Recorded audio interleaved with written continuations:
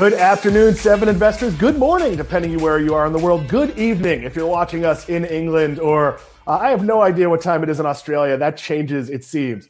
My name is Daniel Brooks Klein. This is Seven Investing Now. I am the host of the program.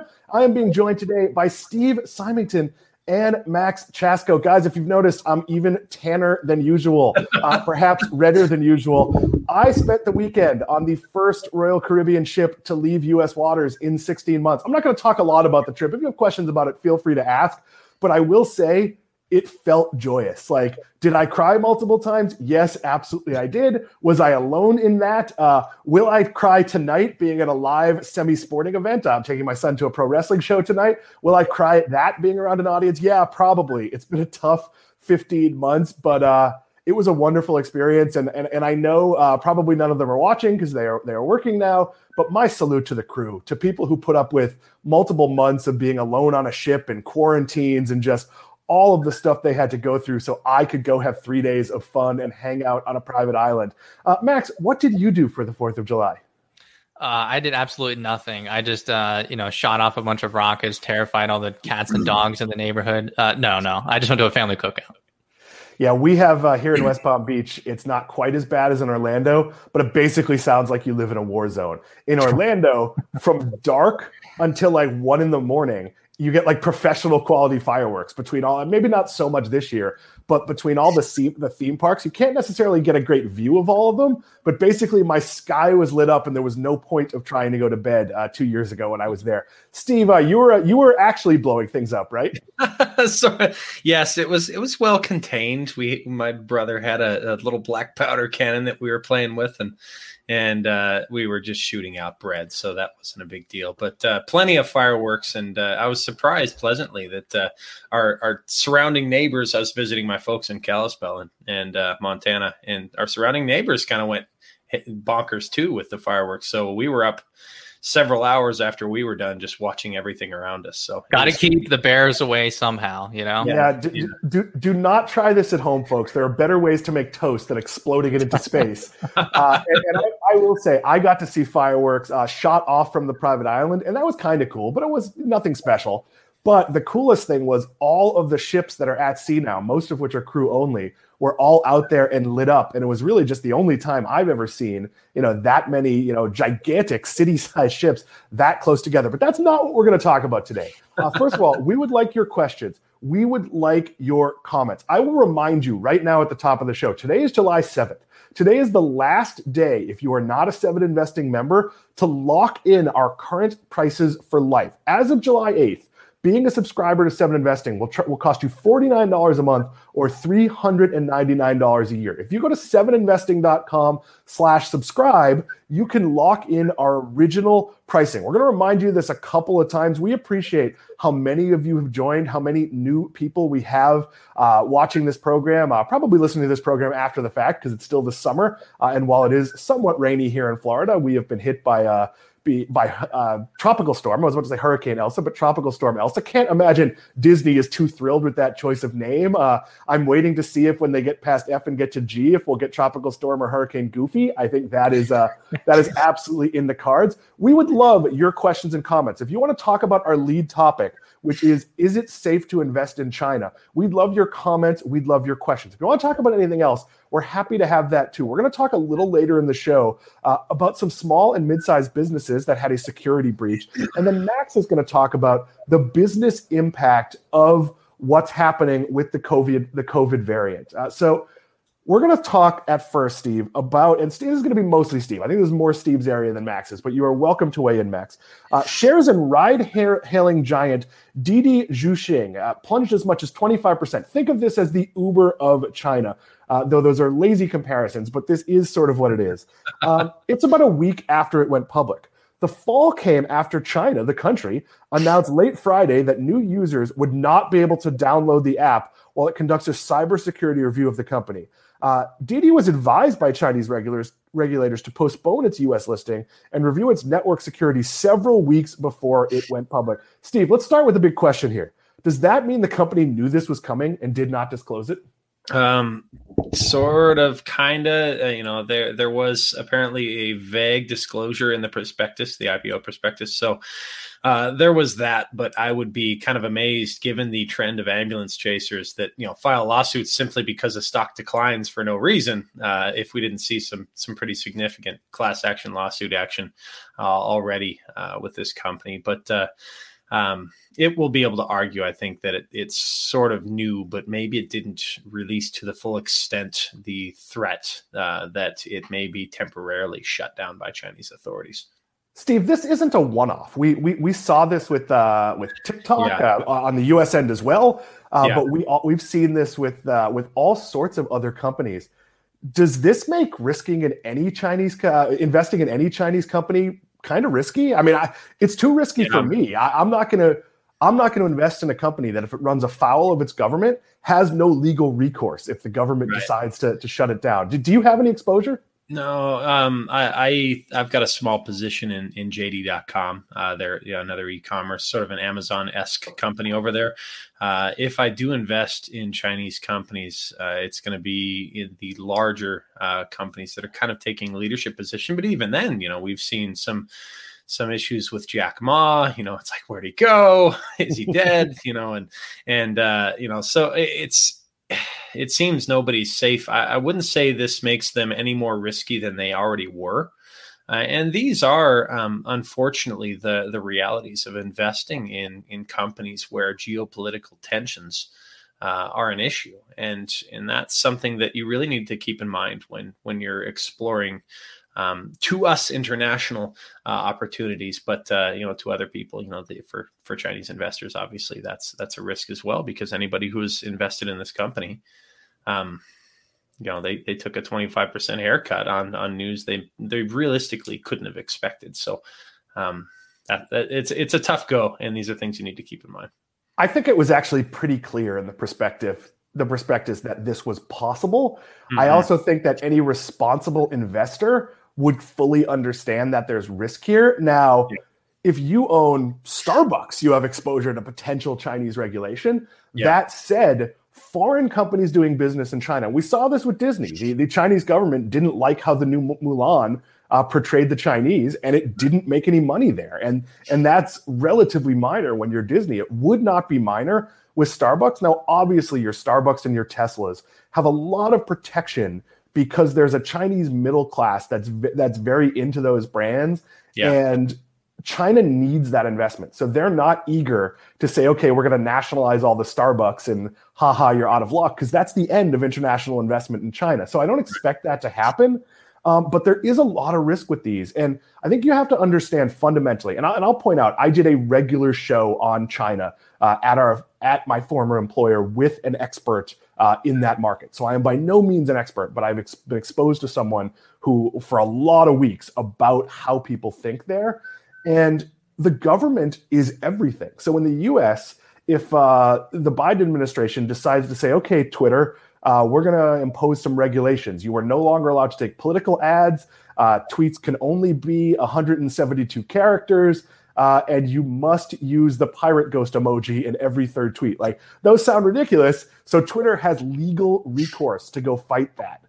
In China, there's no such thing as legal recourse. And that's hard for Americans to understand. But you have an authoritarian government, and that comes with a level of risk. I would love your questions and comments on this. Max, do you have anything you want to weigh in before we move on to the kind of final question here?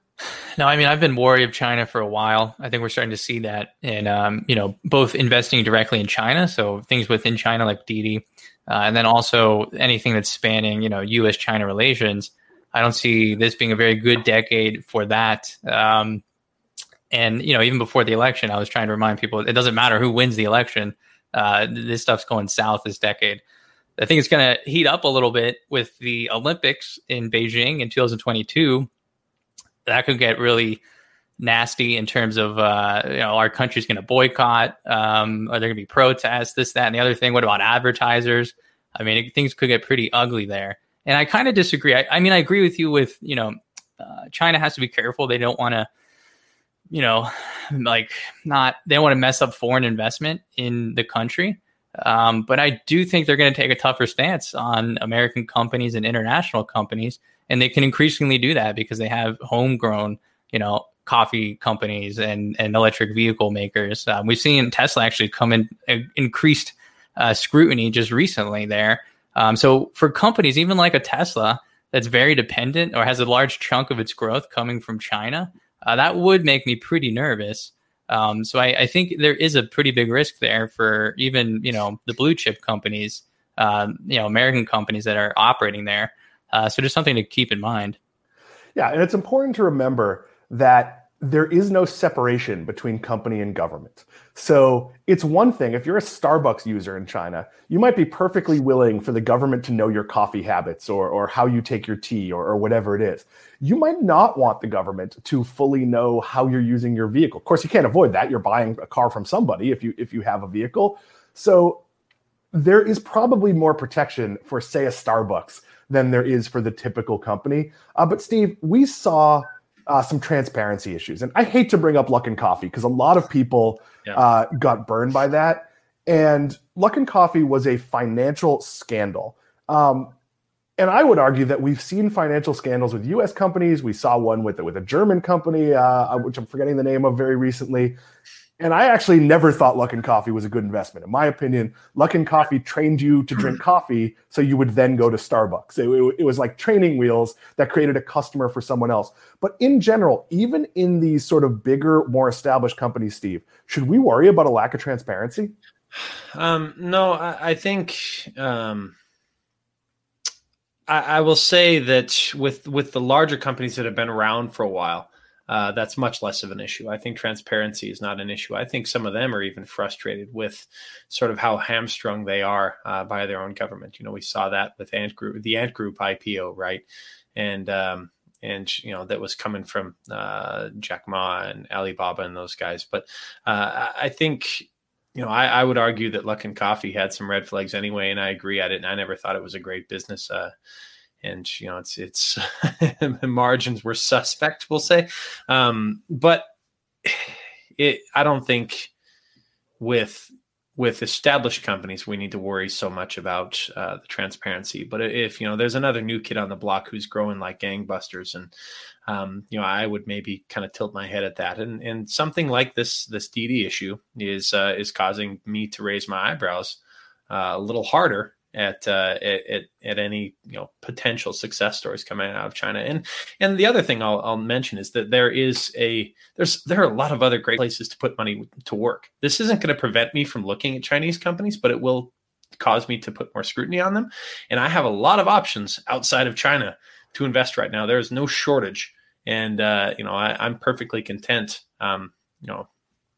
investing in something that doesn't have that same risk. Yeah, I will say I am crossing off my list anything in China that is financial transaction based. I think there's simply too much. You don't want to be in a Chinese banking stock. You don't want to be in a Chinese loan stock, whatever it is. And I agree. I just think there's safer, better places. There's lots of opportunity for growth.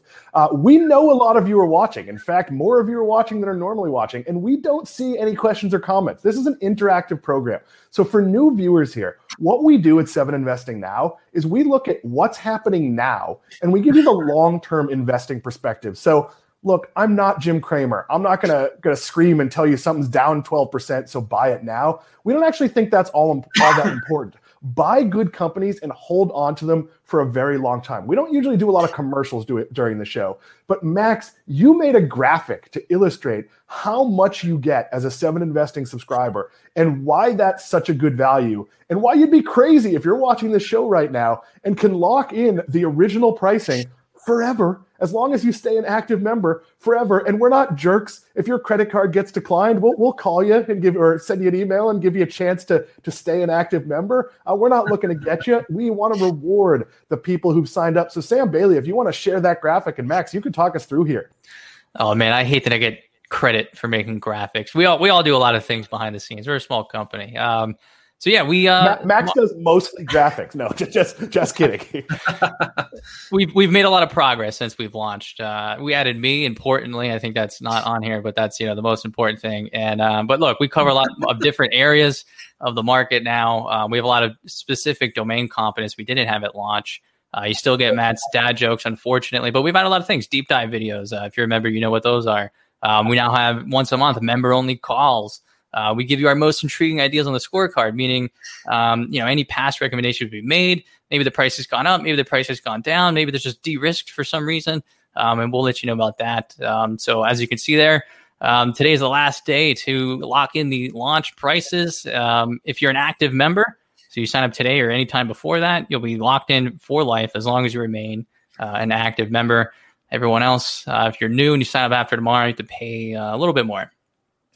And I see some comments on our Twitter that are not coming through to the live feed, so that might explain some of it. We use a program called Restream, and it is a really good program. It is not 100% reliable, but feel free as we move on to throw in your questions and comments. And if you would like to become a subscriber, that is 7investing.com/subscribe. We make it very easy. If you want to watch this live stream, it's 7investing.com/livestream. We do not make things confusing. We are a customer-friendly company. We try to make it that way. Steve spends a lot of time answering email. I spend an enormous amount of time interacting with people on Twitter. I very much appreciate that.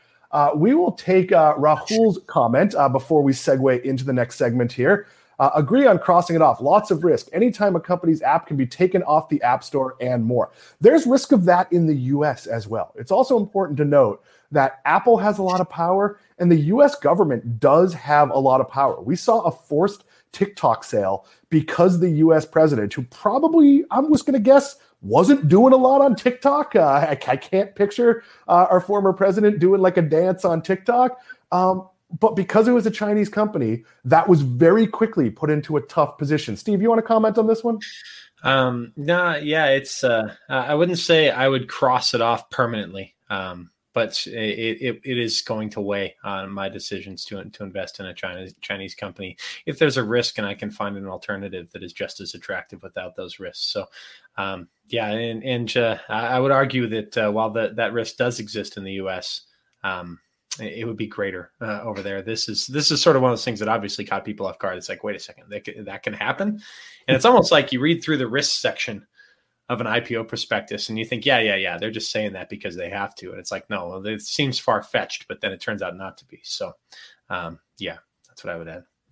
David Strauss, great question. We will take it in between what we're watching segments. We're going to move to what we're watching. So if you're new to this program, on most shows, not every show, we change the format up, but on most shows, we let each of the guests appearing on the show bring a topic. Sometimes I bring a topic if there's something in my space.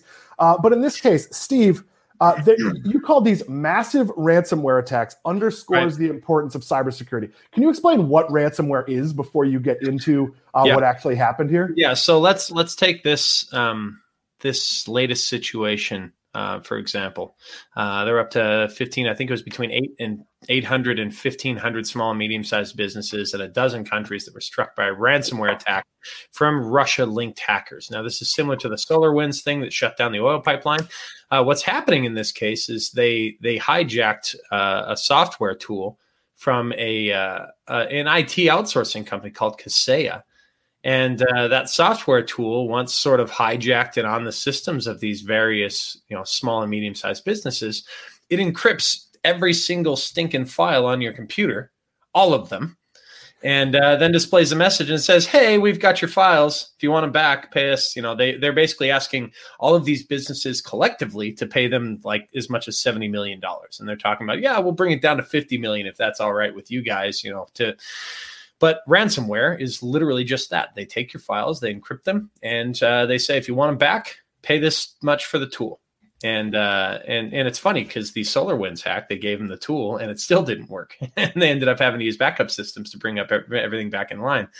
And then, there was some recourse because they wanted payment in Bitcoin, and the government ended up collecting a lot of that money back. They traced it back to bad password storage habits by the hackers, which was sort of ironic in itself. But that's making your password HackerOne is not the way to go.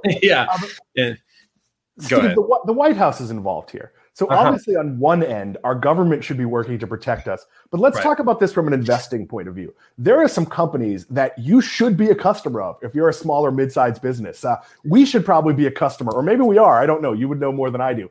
of some of these companies? Where can you put your money if you want to invest in stopping this type of attack? Right. There's and this really underscores the importance of cybersecurity companies in today's world as it's increasingly digitized. But from our perspective, obviously, it underscores the importance of identifying and potentially investing in cybersecurity companies. And you think in things like CrowdStrike's Falcon platform, which specifically has mechanisms in place to prevent ransomware attacks, or Cloudflare, Okta, Ping Identity, all these companies that sort of prevent cybersecurity attacks from happening are proving increasingly important. And if you actually look at these companies as a group, their stocks have climbed, even as some of the other high growth stocks have pulled back in recent days. And people are realizing maybe we should be putting money to work here. And so, yeah, there's those are some of the great companies I think people should be considering. And yeah, that's Steve. Is this the case of, while those companies might not be impregnable, if you're a hacker, you're just going to go after the low-hanging fruit? Like, it's kind of like getting ADT, and their security might not be great, but just the fact that you have it, they're going to rob the guy next to you that doesn't. And the guy next to me doesn't, so rob him. Yeah, his stuff looks nicer than mine. No, criminals. A lot of criminals in general are lazy. However industrious they are, with being creative, I guess, in their criminality. But cybersecurity is no different, and I would argue maybe even more extreme. Like, I was a computer scientist by trade, a software engineer.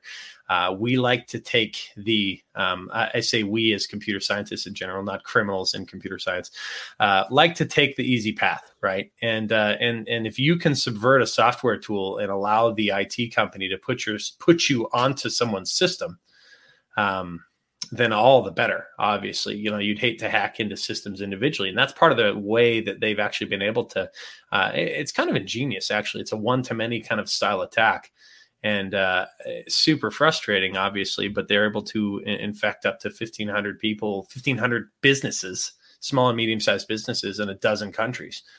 And it was sort of a lazy way to get into these systems, but also something that could have been prevented if these small and medium-sized businesses were also customers of someone like CrowdStrike, implementing endpoint protection, being able to pick up things like this as part of that tool. So, yeah, kind of a tough go. But yeah, it's something you should be a customer of. So if you own a business, be skeptical. If you are an individual, make sure you have good password security. I know it can be tricky. Use a third-party platform. Make sure you're using products that have good encryption. Look, we had our Netflix hacked once. We have no idea how. It had a pretty complicated password, and Netflix was really great about it. Other places, Twitter can be very, very difficult if your account gets hacked. So go ahead, Steve. What was interesting about when I mentioned lazy password security on the part of the hackers for the SolarWinds thing, it was actually the FBI traced it back to a Bitcoin wallet, the passwords for which were stored on a server that was relatively unsecure. So they were able to step in and be like, and yoink, this is ours now. And it was pretty impressive on the FBI's part to basically follow the money and encouraging to that end. Actually, that caused a crash in Bitcoin prices because people were concerned about, oh my God, the government can take my Bitcoin. Well, that's a good thing if you're a criminal and trying to pursue criminal activities. And it wasn't necessarily a problem with the inherent insecurity of Bitcoin's blockchain. It was a problem with the way that they stored their passwords for the Bitcoin wallet. And again, password. So if you have a server and you're performing criminal activity and you're storing your Bitcoin wallet passwords on a server, maybe do a better job of securing against the FBI. And that was our segment, Advice for Criminals. We are now going to be moving on to some of your questions and comments before we talk a little COVID-19 vaccine. We're going to take two similar comments. Steve, I'm going to ask you to read these because your vision is better than mine. Sure. I could see amazingly at a distance. It was really nice to be on a beach without glasses for the first time in my entire life. No glasses, no contacts. But I can't read all that well on a screen even at this distance. So we're going to take the David Strauss comment and then we'll speak about that a little, and then we'll follow up with Andrew Connolly's comment. Yeah, David says, any thoughts on politicians or the spouses of politicians buying stock in individual companies? Looks to be legal, but is it ethical? yes, maybe, and no, respectively to that question. I said, don't they know more about the contracts? Yes and no. I think they're walking a very fine line of legality. It's tough because the people we would expect to hold people accountable for this sort of thing are also some of the people who are doing these sketchy things. So I would say probably legal, but not ethical if they're walking that line. It is, make no mistake, illegal to place insider trades based on information that is not publicly known.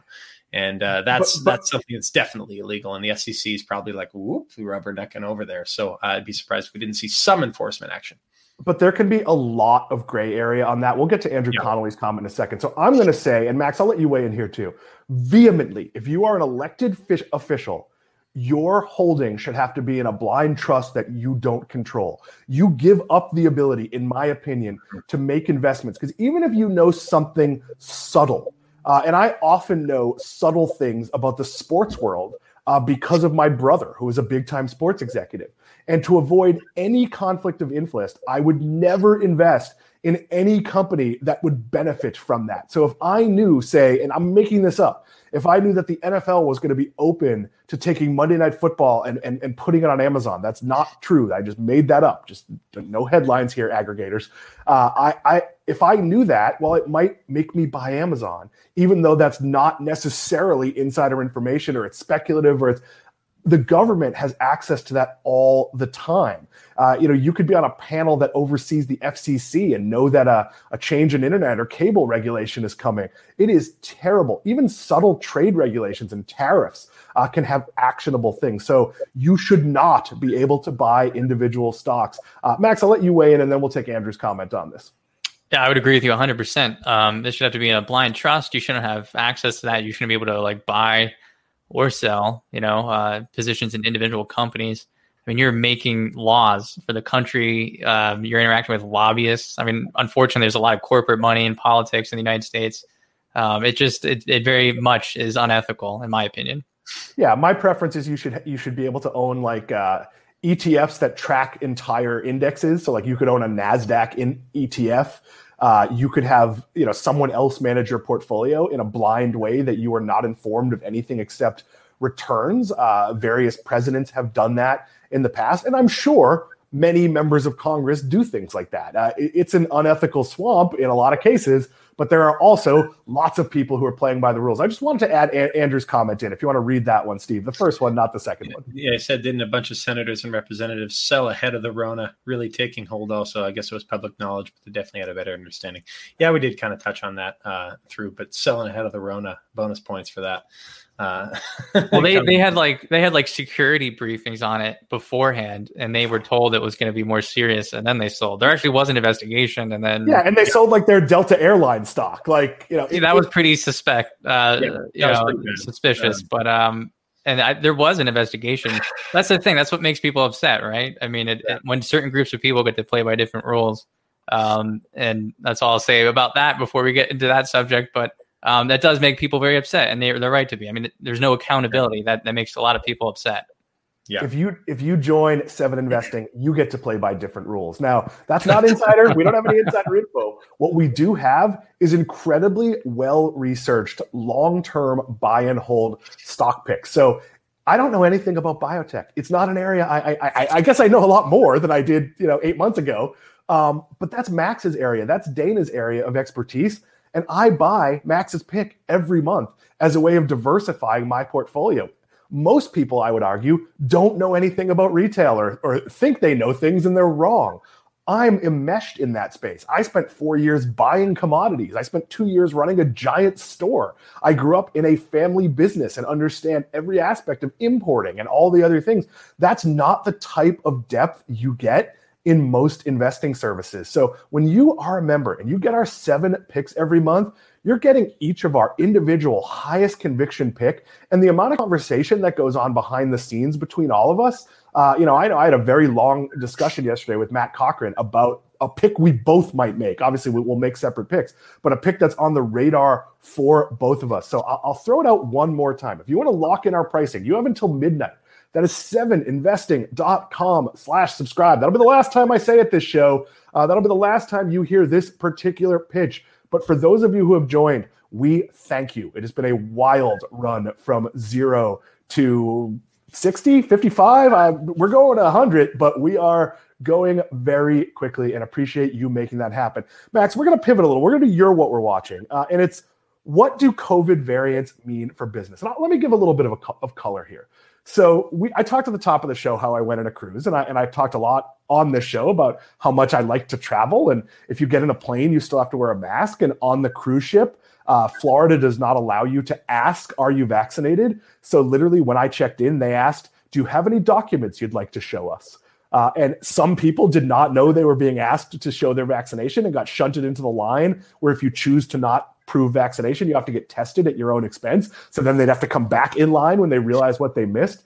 And while I was on board in certain areas, I had to wear a mask. And that's going to go away in August, it looks like. So we're seeing a lot of precaution, and that makes sense. You're in a closed environment. There were lots of venues on board that were vaccinated only that I could take my mask off. Outside, you didn't have to wear a mask unless you were unvaccinated in a crowd.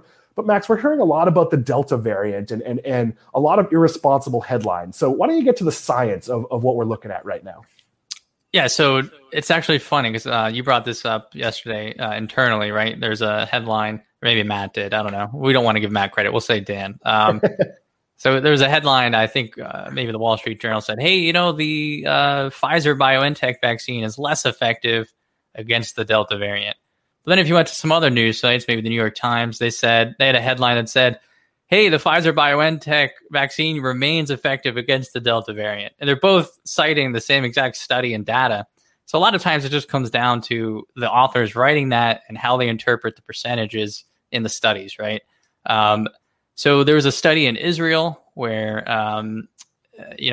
most people in Israel had the BioNTech vaccine, right? The Pfizer vaccine. And then they had an outbreak, quote, outbreak in Israel, right, relative to their population size. And most of the cases were of the Delta variant.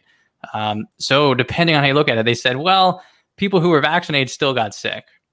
But we saw the same rates of people avoiding hospitalization or death.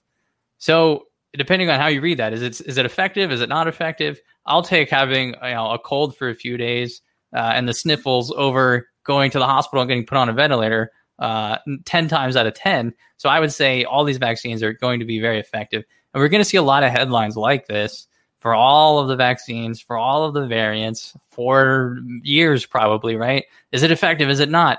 The reality is all of these are going to give your body a very high baseline of protection, and your body will be able to do the rest. So if you do get sick, which is still possible with any of the vaccines, you're going to be sick and not like deathly ill or require a hospitalization. So that's really the important thing here. And let me give you some perspective as a journalist since I was 19, as someone who wrote the headlines at daily newspapers. The goal of a headline is to get you to read the story and thereby expose you to advertising or drag you into, if it was a physical newspaper, so you go to the second part of the story and you see the ads inside. So headlines are often semi-intentionally misleading. And what happens here, and I'll give an example. So there were 2 positives on the cruise ship that my buddy is currently on as a crew member. And they went into a 2-week lockdown because that's what the methods say. What wasn't reported is the people, those positives were onboarding crew that were caught in the protocol. So it wasn't like passengers were there and people got sick and they caught them because they started, Rudy Gobert style coughing. And no, the protocols worked. We have procedures in place to identify in a lot of industries whether you are sick. There's a lot of testing in a lot of spaces. There's a lot of contact tracing and things like that. But a newspaper is not going to run the headline, or a website, protocol works, nothing to worry about, because that's not going to get clicks. So I do think, so Max, I've also read too that if I'm vaccinated, which I am, nobody has to volunteer their status, but I've talked about it on this show, and then I get it. After that, I'm even less likely to get severely sick. So if I have that sniffles or bad cold or whatever it is, or even a more serious case like people in my family have had, where where they ended up sort of in bed for a couple of weeks. Even if I get it that bad, I'm then almost like super immune, right? Yeah, I wouldn't advocate trying to get it if you're vaccinated, right? No chickenpox parties. That's a bad idea. Right, but yes, you're right. So all the vaccines are going to give you a very high level of base protection, and you still might get sick this winter or next winter or whatever it might be. And if you do, then your immune system's going to be crushing it. You're going to have pretty good immunity against a lot of different variants, future variants as well, because your body's going to have more memory to more of the possible mutations of the spike protein. So again, I wouldn't advocate it, but if you have the vaccine and then you get sick, you're going to be crushing it in terms of protection against a lot of coronaviruses and certainly these related strains. Yeah, and I have to say, certainly I would have been in a rush to get vaccinated anyway, because as we've established, I like to travel. But having Max on here and really talking about how these things work, any fears I might have had have absolutely disappeared. And it's a tough thing to talk to friends. I have some friends that are hesitant for reasons that have been widely debunked, but they're afraid to get their kids vaccinated. They're afraid to have vaccinated people around their, and I get it. Like I've seen those headlines, but I think it's really important to seek out credible news sources, to find, real doctors. Don't get your news from partisan news sources. And I know people would say that like CNN is partisan. Nope. Dr. Sanjay Gupta, you could trust. The doctor on the Today Show, I don't know who that is. The doctor on Good Morning America, the doctor on whatever CBS calls its morning show. Listen to those people or seek out advice from your own doctor, because I'm going to tell you, it's really fun to travel and be out again and to see people. And I very much, look forward to seeing all of you on my various stops. I'll be in Vegas soon. I'll be on other cruises. I am happy to see all of you. We are going to pivot into our home stretch. This segment, for those of you who are new to the show, and there is still time. If you want to ask us questions or comments, we will take a couple more at the end if there are any there. We are happy if you want to get those in. But our question here, and I'm going to let Max answer it first, is what's your biggest red flag when it comes to investing in a company? Specifically when it comes to drug developers, pre-commercial drug developers, some that I might be interested in or might be on my watch list. I observe them for, months, quarters, years. Sometimes when they have data releases, they really sugarcoat it and only tell you good stuff. Or sometimes they're very vague. I saw a press release, I won't name the company, within the last couple of weeks. And all they said was, hey, we saw good signs of safety and efficacy. We're going to keep going. And they didn't actually report any numbers. And it was just like, well, what? That's good. I've never seen that ever. And the market didn't really know what to do. The stock actually went up by double digits. And it was just like, all right, I don't know. This is there's a way to do this when it comes to drug development and clinical trials. There's a reason that it's rigorous. There's a reason you report the numbers so everybody else can digest it, and have an independent review. And sometimes companies will just pick and cherry pick certain parts of the study.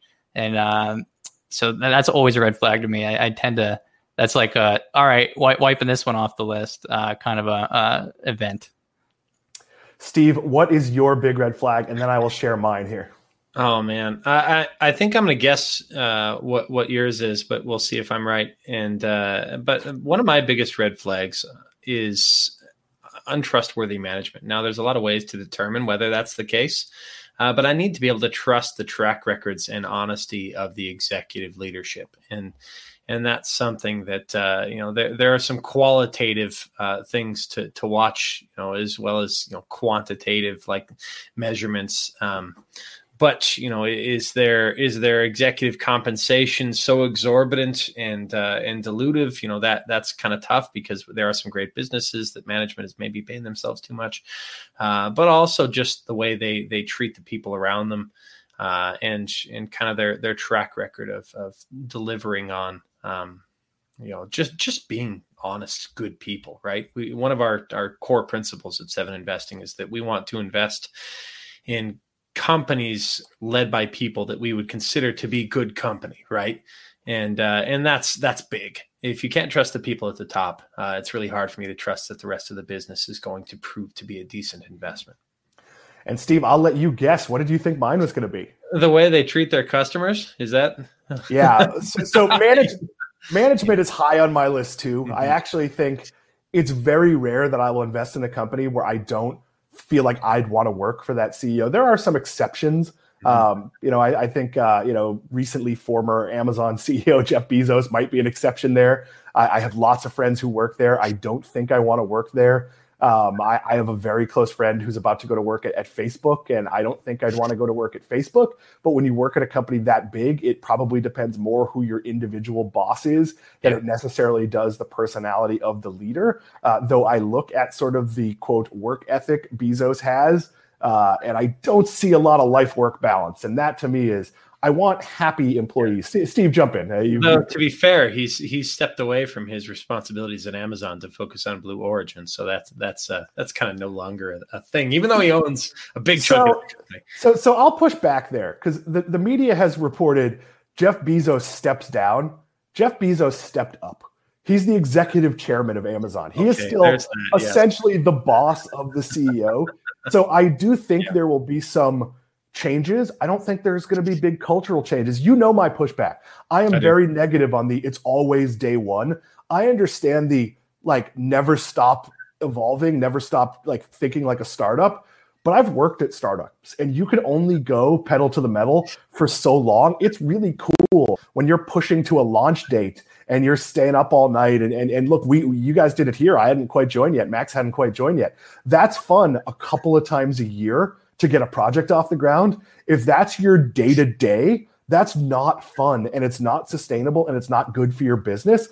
Obviously, it's worked for Amazon, but it's worked at the cost of a lot of people. But yeah, for me, it's customer service. I'm doing an interview Thursday with the American Customer Satisfaction Index about their latest survey.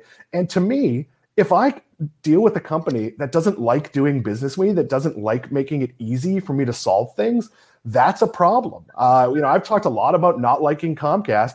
It's because Comcast doesn't want to help me. They still treat me like a monopoly. Whereas, it was a little over the top while I was on the cruise ship at how thankful the crew was. And I know it was a training. I know they were trained to welcome people back and to be very over the top with it. On the other hand, I knew some of the crew members, and many of them were genuinely happy to be back because they've been not working for 15 months. And this is the start. But I want a company that thinks about it. T-Mobile, they're not perfect. I've had problems in their stores, but they're actively addressing the problem of customer service. So now when you call, the person who picks up the phone knows what your problem is if you've already logged in. I think it's an area that's tough to always get right. My favorite restaurant in Connecticut, my first meal there was a bad experience. There was a bug in one of our meals, and we didn't go back for months after that because it wasn't handled all that well. We never had even close to a negative customer service experience after that. So I'm going to give you a couple of shots. But yeah, that's absolutely it. It has been a fun show. We thank so many of you for watching. We are nearing the end here. We're going to hit our finisher. This is a question that Max threw out to me. In 2020, electric vehicles accounted for 2% share of new vehicle sales in the U.S. What will the market share be in 2030? 23.9 said 10%. 30.8 said 20%, 21.1 said 30%, 24.2 said 40% or more. It's pretty tightly bunched. I've got a different answer, but I'll throw to Max first on this one. Yeah, so I actually think in 2030, it's going to be the share of electric vehicles of new vehicle sales is going to be well over 50% in the United States. I think it's going to accelerate pretty quickly. And we can look at other countries like in Europe, for instance. As soon as they make, some government support or tax credits for individuals who purchase vehicles, infrastructure is only going to get better, between now and the next 10 years. I think, and most automakers are already transitioning to full electric lineups, really.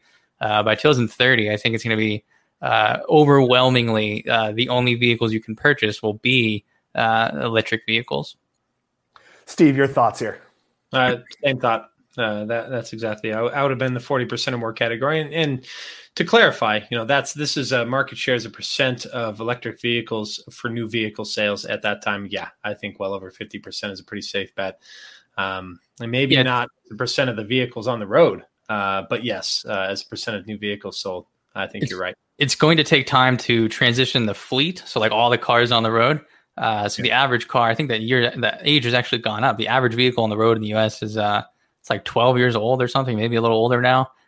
So it will take time. Even once, if tomorrow we had all new vehicle sales were electric, it might take us till the end of the decade to get rid of all the gasoline powered cars on the road, right? Just by the nature of how, fleet turnover works. So that's absolutely correct. But for new vehicle sales, pretty soon, you're going to start seeing more and more and more electric vehicles everywhere you go, all the major brands. So that's really good news as well.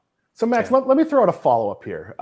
So I never buy a new vehicle. I always buy used vehicles because it's such a price savings. I also never spend more than $12,000 on a car. At what point am I going to be able to buy a reasonable electric vehicle that's semi-reliable for $12,000 or less? Because to me, I'm not getting one until that's where it hits, because spending more than that for a car seems ridiculous to me. Yeah, I mean, those costs are coming down. It's kind of close to parity. I don't think there's really too much of a. It's not like the original Model S Tesla when it was like more of a luxury vehicle, right? We're going to see more and more entry level vehicles that are electric. Maybe their range might not be that great, but we're going to see advancements in battery technology too. But we have to retool a lot of manufacturing facilities, in the U.S., in Mexico, where we make them. So it's going to take a little bit of time, but I don't think it's going to be an issue. And really, I mean, electric vehicles could actually be priced lower than a lot of internal combustion engine vehicles eventually. And pretty soon, I think, maybe by the middle of the decade, certainly by the back half of the decade. So I think that argument's going to fade away. It's kind of analogous to renewable energy. Remember, in 2010, people would be like, "Oh, it's so expensive, it's never going to work." Well, right now, it's the cheapest sources of electricity in most parts of the country is solar and wind. So that didn't really work out so well, did it?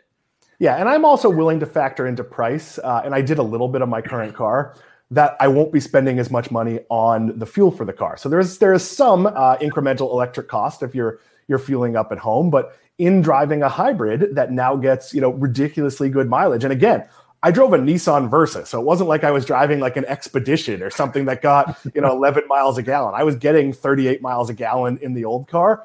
But the difference was, one, my new car is a 12-point-something gallon tank, and my old car had a 10. And my new car gets 55 to more miles per gallon, depending how I drive. That is appreciably different in between times I get gas. I drove back and forth to Miami for the cruise, and I'm going to drive back and forth to Miami tonight and tomorrow. And I'm not going to get gas until I get home in West Palm Beach tomorrow, because we're then driving to the Orlando area on Thursday. We appreciate so many of you watching. We're going to take one last comment. Steve, you wanted to have one. You can see it better. I will let you take a stab at pronouncing the name here. Yeah, we'll add Andrew Connolly's second comment after this. The VJ, we'll call them, says, any thoughts on how the VAI review can affect foreign investors who want to invest in China? Just rewind to the beginning of the stream. We touched on that. And when he says VAI review, he's talking about variable interest entities, I believe is the acronym. And that's basically the way that most US listed Chinese companies are formed. So yes, they're increasingly putting more scrutiny on big tech. We talked about that at the beginning of the live stream. So just rewind this live stream, check out our comments at the beginning. And the comment from Andrew Connolly, my favorite part is when Dan peers over his glasses to read these comments. So. Yeah, it's a real challenge. So it's funny. Since I had the laser surgery, I went so it only corrected my far vision, but they told me it would correct my close-in vision somewhat because it fixes imperfections in the eye. Yeah. Before the surgery, I could not see my phone without my glasses on. Now I can actually clumsily answer a text message, but I sit pretty far away from my computer in order to not be gigantic on the screen here. So I'm really a weird distance, and Restream, the product we're on, does not allow us to have a second feed up. So there's no easy way for me to put it on my second monitor. I'm pointing to my second monitor, was actually on the floor right now, but I have an arm here that has a second monitor. We know you have viewing choices. That there is a variable interest in what we're doing at any time, and we appreciate that so many of you have chosen to watch 7 Investing now. Please tell your friends, get the word out about subscribing to 7 Investing. Tell people there is this amazing free show they could be watching to learn about long-term investing. And look, if we had thousands more people watching this show, that doesn't cost us any more money. It is great for us. So we would love to have this, look, I want to be bigger than CNBC, and I don't see why we shouldn't be, because Max isn't yelling about what to do in the midday or like whatever dumb advice you are getting on those platforms. If you'd like to get in touch with us, that is almost always Steve. I've offered. He hasn't shared the login info with me. That is info@7investing.com. If you want barbecue recipes, if you want to know about bear repellent, ask Steve about the Geico commercial where people are scared of Yogi Bear, even though he's wearing a jaunty hat and a tie. That one doesn't make any sense to me. No, if you have questions about your membership, questions about joining the service, questions about our website, send those to info@7investing.com. If you want to interact with us, tag us at 7investing. Ask us questions. All of us can see that account. Different ones of us run it and respond to it at all sorts of times. Our private Twitters are usually under us, so you are welcome to interact there. I share a lot of fun and funny stuff that I'm looking for comments. Max and Steve tend to be a little more data-driven or fact-driven than I am. I put out a lot of polls, and I shared one that was great. What device in the last 20 years has made the most impact of your life? I should have said what device that was created in the past 20 years, because a lot of people said the iPhone, but a lot of people said like plumbing, air conditioning. So I didn't phrase that one well, but got like thousands and thousands of interactions. Steve, welcome to jump in here. Is Google a device or Facebook a device? Because it's weird to think like that they were less than 20 years ago. Isn't that bizarre? It's also weird to think that there was like a 4-year period where my answer would have been AOL. That the internet was, and you guys are too young to remember this, but from say like 1990 to maybe like 1993 to 1996, like somewhere in there. I might be getting a little bit wrong. AOL was the internet. It was your email. It's how you got sports. It's how you got financial information. And you very rarely jumped off of that. And that changed almost overnight. So look, my BlackBerry was the most important device to me. I used to write, like book chapters on my BlackBerry. And now that seems absolutely foreign. Max grew up, I'm sure, like Max doesn't even remember a world without streaming services, let alone a world without phones. I remember like having to pull over to find a payphone because somebody paged me.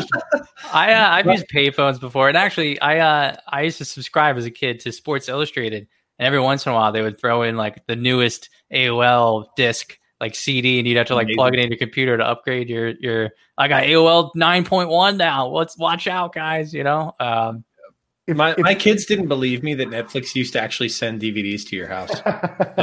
And they saw a corded phone like in Papa John's the other day, I think it was, or Papa Murphy's or whatever. And they're like, "What's that?" And I'm like, "What's that thing hanging?" I was like, "Oh my word, you're so like, it's just so weird. They don't know a world without cell phones." So.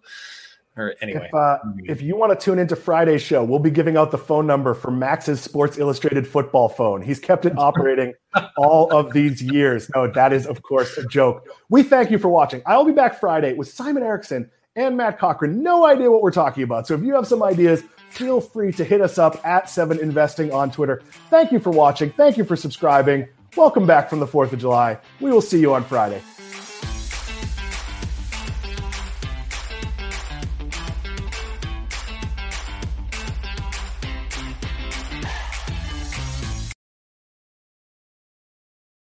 A reminder that people on this program may hold positions in the companies that are mentioned.